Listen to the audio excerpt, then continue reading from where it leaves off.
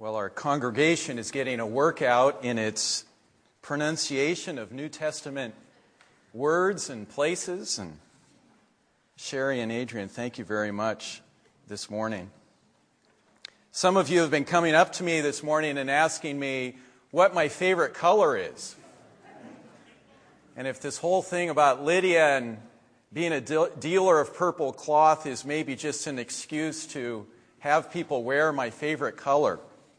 And I'm afraid I'm guilty as charged. Let's pray together.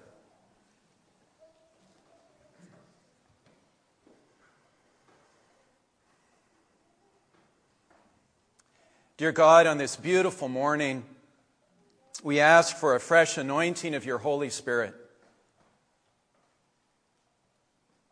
We pray that you would open our ears to hear,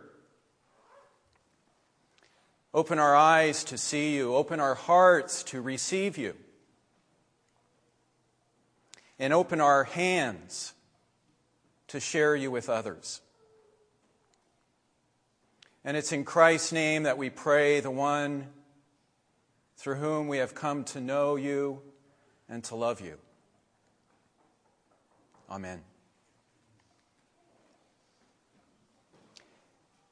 It's a clear morning in Philippi, and the rising sun slowly illuminates first the Acropolis high up on the mountain that is over Philippi, and then the sun comes down and illuminates the basilica, the forum, and the theater down below. And in this early light, we can see four individuals: Paul and Silas, Timothy and Luke, walking down Philippi's main road, which is called the Via Egnatia. They've just come here from Asia Minor, from Turkey, by boat, drawn here by a strange vision of a Macedonian man, a Greek man, who is calling them to come over from Asia Minor to the European continent. Now today, this morning, is the Sabbath, and it is their usual habit or custom to go find a synagogue to worship in. But the thing is that Philippi has such a small Jewish population that there is no synagogue. And so instead, they head out the city gate to a place of prayer by the river, where a group of women gathers regularly to recite Scripture and to sing and worship God together. And as these four visitors join this group, beams of sunlight bounce off the surface of the river and flicker on their faces. And the sound of moving water refreshes their spirits. Now, when you get two groups of strangers coming together, the leaders in these groups invariably have a way of finding each other. And sure enough, Paul and Lydia are soon talking together. And it turns out that Lydia is a Gentile from the city of Thyatira, which is over in Ephesus in what is today Turkey. She's a woman of considerable means and ability. She wouldn't be all the way over in Philippi if that weren't so. She's a gifted entrepreneur who sells the splendid purple cloth for which her hometown is famous. She's also, interestingly, a worshiper of God. Now think about this a little bit. There's no synagogue in Philippi, but she's a worshiper of God, someone not yet converted to the Jewish faith, but already actively seeking and serving God. We don't know exactly what Paul says to Lydia down there at the river today.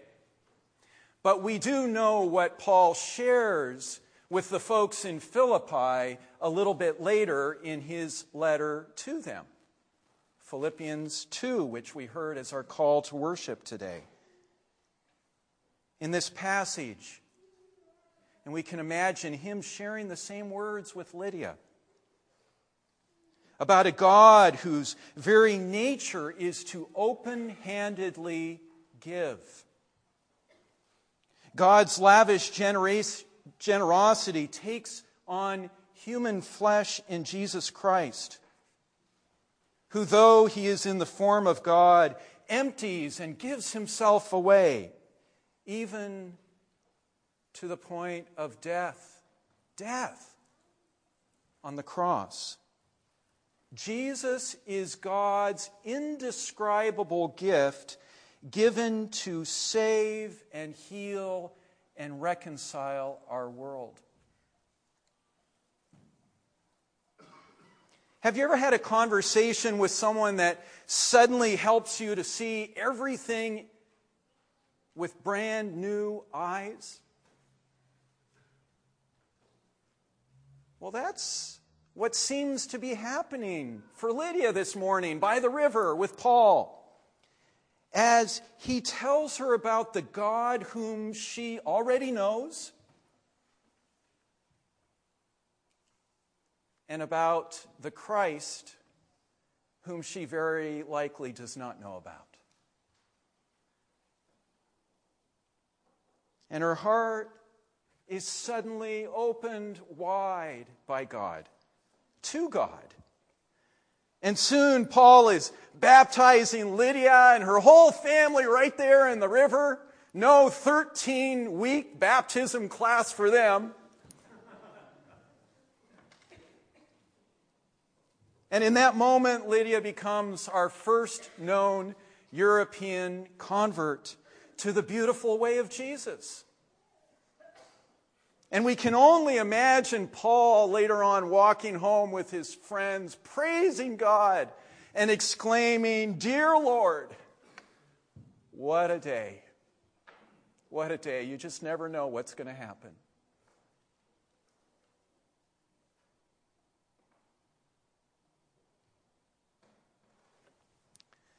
So let's just pause here a moment,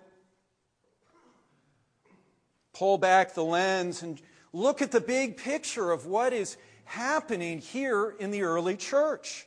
After his resurrection, you'll remember, Jesus promises his followers that the Holy Spirit is soon coming to empower them to take the gospel to the ends of the earth, to all people. And in these early churches, you get the idea that they have absolutely no idea what that means at first. And what we sense instead is their radical openness to being led and guided by the Holy Spirit, their beautiful willingness to flow with God.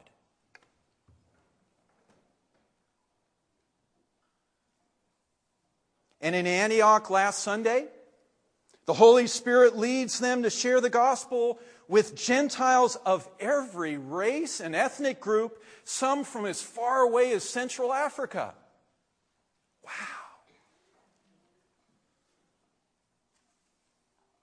And in the process, something new and riveting is created, a multiracial and multi-ethnic church. They're flowing with God. You have the feeling that if God had told them this at the outset, they would, or at the beginning, they might not have flowed with God. And then here in Philippi, the Holy Spirit leads them to the formation of a church with a woman as one of its new leaders. And lo and behold, the same thing happens with Priscilla in Rome, with Phoebe in Cenchreae, in Chloe, in Corinth. The Holy Spirit gifts women to play leading roles in all of these new congregations.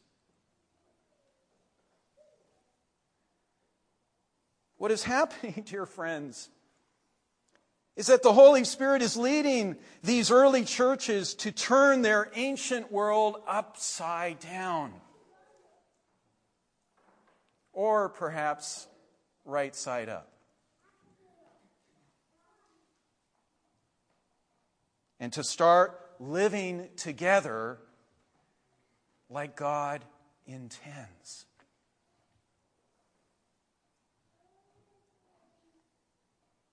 They are to be God's new contrast community to the empire.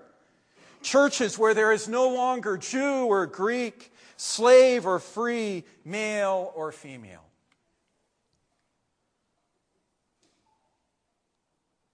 And the sad thing is that in some of the later New Testament writings, we already see the church begin to waver and even to turn back from this radical vision. And so 2,000 years later, here we are, still trying to catch up with the trailblazing ways of these first Spirit-led churches. Still trying to catch up with the vision that we see in them.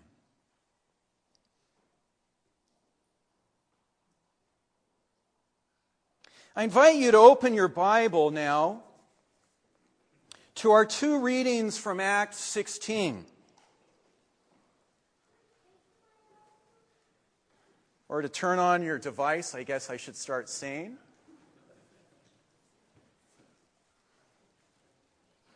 And your neighbors will keep you honest about staying on that particular page. Now, the word that kept on jumping out at me all week in verse 14 is the word open. The Lord opened Lydia's heart to listen to all that Paul had to say. And then in Adrian's reading from Philippians 4:15, we learn that those who open their hearts to God are soon opening their hands to share generously with others. And in that letter, Paul says that no other church has more generously shared with him than the folks in Philippi. Even after he leaves, they keep on sending him gifts. And Epaphroditus, that guy his name is hard to say, is a member of their church who has come and brought Paul more gifts from them. These folks are generous. And in 2 Corinthians 8, we also hear about their lavish generosity to the Jewish church in Jerusalem during their time of distress and need. So in Philippi, we see that those who open their hearts to God, open their hands to others, and in our story in Acts 16, we also see them opening their homes and their lives in hospitality to each other. Just as Christ has welcomed them, so they now welcome each other. And in his Sermon on the Mount, Jesus says that we will know his followers not by all the beautiful words that they say, but by the fruit that they bear in their lives. Love and joy and peace and kindness. And in Lydia's case, we don't have to wait around long for this fruit-bearing to become very clear and evident. Right after her baptism, she welcomes Paul and his friends to come stay in her home. Her hospitality is the fruit of a heart opened by God. And later in this story, in verse 18, Paul sets a slave girl free from an evil spirit, and ends once and for all her ability to tell fortunes. And this slave's owners drag Paul and Silas then to the authorities, where they are promptly stripped and then beaten with rods. Just think about that visualize that. Here we see the empire's unjust economic interests lashing out at those who bring God's liberation and healing. And look at verse 40. The amazing thing here is that even after these two are released, and the cost of following Jesus now is so much more clear, Lydia still welcomes them back into her home.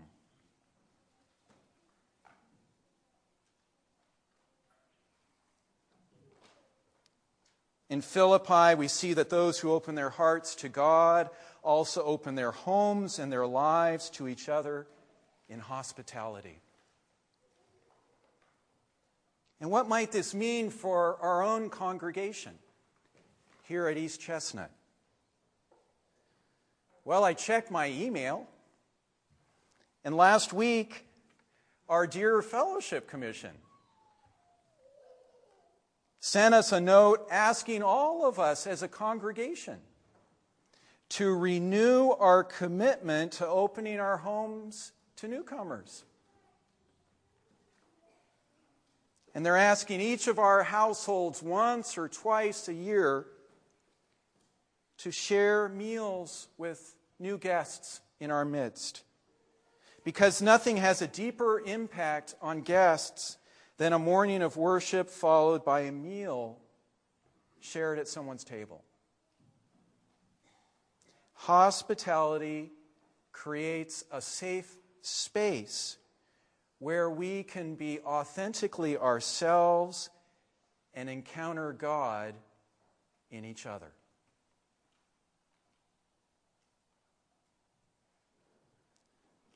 And recently, I want to tell you a story. All right. So, in that banquet room was a proposal before us to withdraw from our Mennonite denomination. A denomination that I love. And I can't imagine leaving. And so, going into that room, I already knew that my perspective was in the minority. In a group where most of the faces and the names were all new. And so when you add all of this together, I went into that room feeling pretty anxious.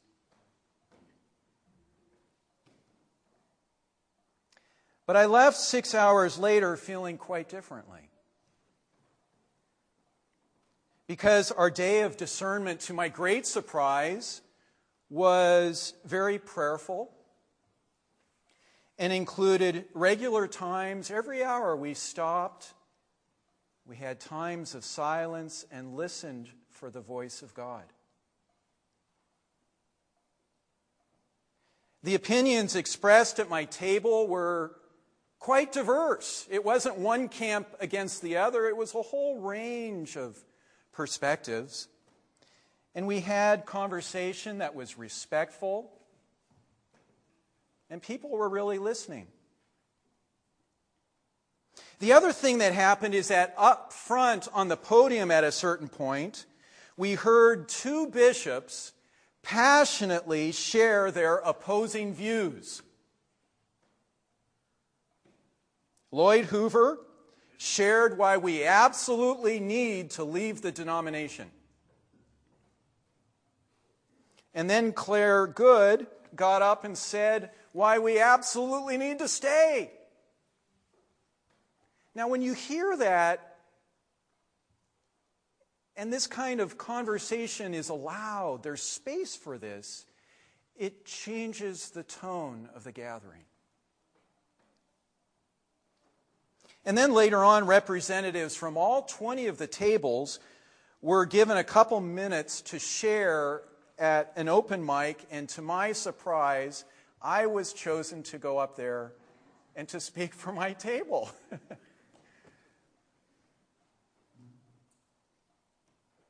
What I was experiencing, dear friends, was a deep kind of conversational hospitality. I knew if they called a vote, I would be on the losing end. But still, my minority view was honored and welcomed. I didn't feel manipulated. I didn't feel railroaded. And this sense of safety helped me in turn to listen to the concerns of others at the table and to hear how much they love the way of Christ as well.